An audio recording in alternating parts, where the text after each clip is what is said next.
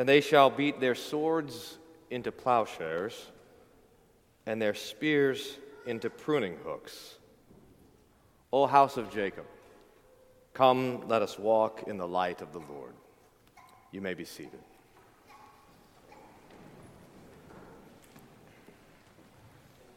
In the name of Jesus, amen.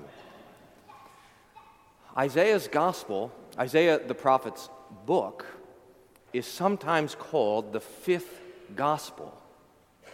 And the reason for this is because Isaiah, perhaps more than any of the Old Testament prophets, tells us over and over on every page about the birth and the life and the death and even the resurrection of our Lord Jesus Christ.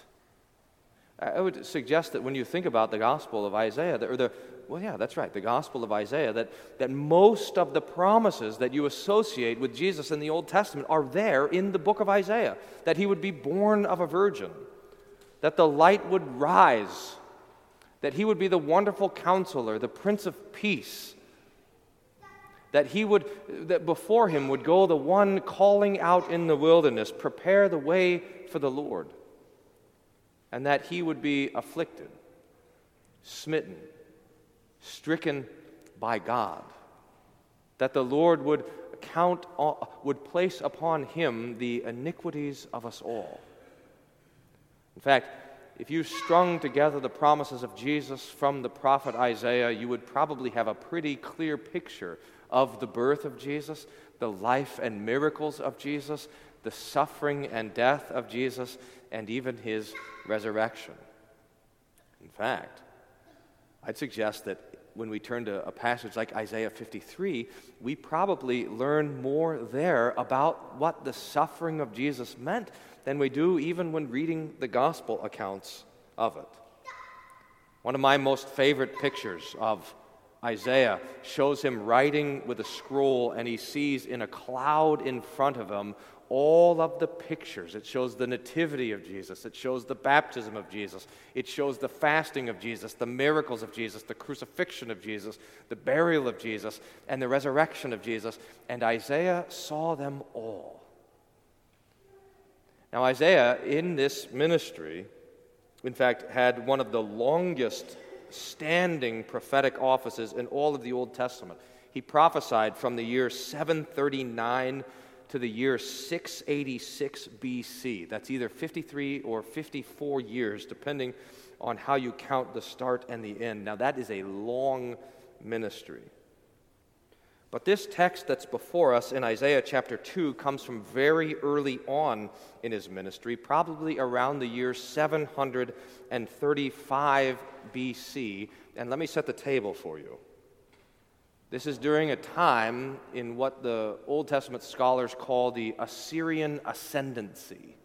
Assyria was rising in power in that area of the world, and they were starting to threaten all of the countries around them. In fact, it's only 12 years from the time that Isaiah gives this prophecy. It's 12 years until the Assyrian army would come and utterly destroy the northern country. Samaria and all those countries in the north, and that those Assyrian armies would also come down and surround Jerusalem, besieging it and scaring everyone in it. That's the same incident, if you remember from Sunday school, when the Lord sent out one angel and he killed 100,000 of soldiers of the Assyrians and wiped out the entire army in a night, and Jerusalem escaped specifically because the Lord intervened. In other words, this is a time of wars and rumors of wars. It's a time when Jerusalem is showing itself to be vulnerable to the nations around them. It's a time when the people had all of these things to worry about, all of these things to trouble them, that they saw these signs coming, and yet in the midst of this, Isaiah preaches peace. Isaiah says, "The day is coming when you'll take your sword and you'll take it to the blacksmith and he'll turn it into a plowshare for you to farm." The days are coming when you'll take your spear and you'll take it to the blacksmith and he'll turn it into a pruning hook so you can get produce and olives and grapes and all that you need. Isaiah, in other words, Isaiah, right on the cusp of war and violence, preaches peace.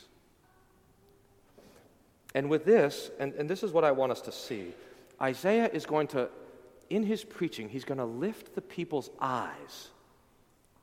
He's going to lift up their vision to see beyond the troubles that were facing them, to see beyond the troubles that were on the horizon, to see beyond all of the bad things that were around them. He lifts up their eyes beyond that to see the peace that is to come.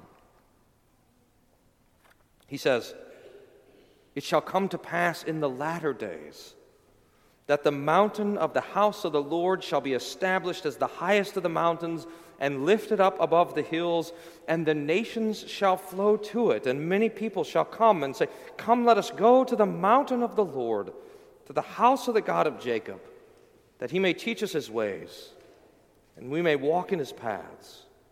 For out of Zion shall go the law and the word of the Lord from Jerusalem. He shall judge between the nations and shall decide disputes for many peoples. They will beat their swords into plowshares and their spears into pruning hooks. Nation shall not lift up sword against nation, nor shall they learn war anymore.'" On the edge, this is the point, on the edge of violence, Isaiah preaches peace. And that is because Isaiah preaches Christ. Isaiah preaches Jesus.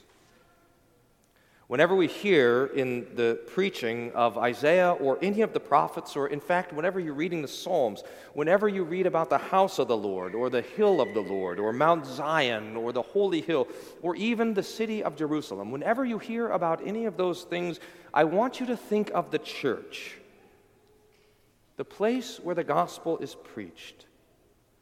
And Isaiah says that in the church where Jesus is proclaimed, in the church where his death and resurrection are preached, in his kingdom where he rules according to his kindness and his word, there is peace. Whenever we hear the preaching of the word, whenever we hear the Lord's name, he's doing the same thing. He's preaching peace. Now this, I think, is the application for us. Because it might not be Assyrians that are on the border that are about ready to take us down. That's probably not the thing that we have to worry about. But I imagine that every one of us has things that we can worry about. Every one of us has trouble.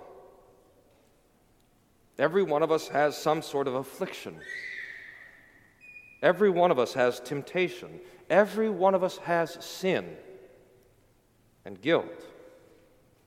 And we hear of wars and rumors of wars. And we have all sorts of stuff that wants to fill our eyes and fill our hearts and fill our consciences with trouble. But look at what Isaiah does also for us. He wants us to lift up our eyes. To lift up our eyes beyond the trouble that is in front of us, to lift up our eyes beyond the afflictions, to lift up our eyes beyond the suffering, to lift up our eyes beyond our sin, and to fix them on Jesus. In fact, if you want a picture of it, you can picture it like this. Just imagine that you're sitting there and you're looking down, and whatever there is troubling you, and you look down, and Jesus He just reaches over and he does this very gently. He just puts his finger on your chin and he lifts up your face and he says, look at me. It's going to be okay. And we say, but Jesus, look at all the sin that's there. Look at all the things that I've done wrong. He lifts up our face. He just gently lifts it up and he says, I've taken care of it. And we say, but Jesus, look at all these troublesome things. Look at all these bad things that are just about to happen. And look at all this stuff there is to... And he lifts up our face. He says, look at me. I've died for you. I've bled for you. I've covered your sin. And I'm coming again for you. Very, very soon. Isaiah and the gospel is always lifting up our eyes to see beyond the trouble to the joy that is to come. And dear saints, it's really quite literal tonight. We just have to lift up our eyes just a little bit. And there's Jesus, the one who died for you, the one who suffered for you, the one who loves you, given for you to eat and drink. May God grant it that in the midst of all of the trouble of this life, that he would lift up our eyes to behold with hope the promise of our Lord Jesus Christ. Amen. Please stand. And now may the peace of God, which passes all understanding, guard your hearts and minds through Jesus Christ our Lord. Amen.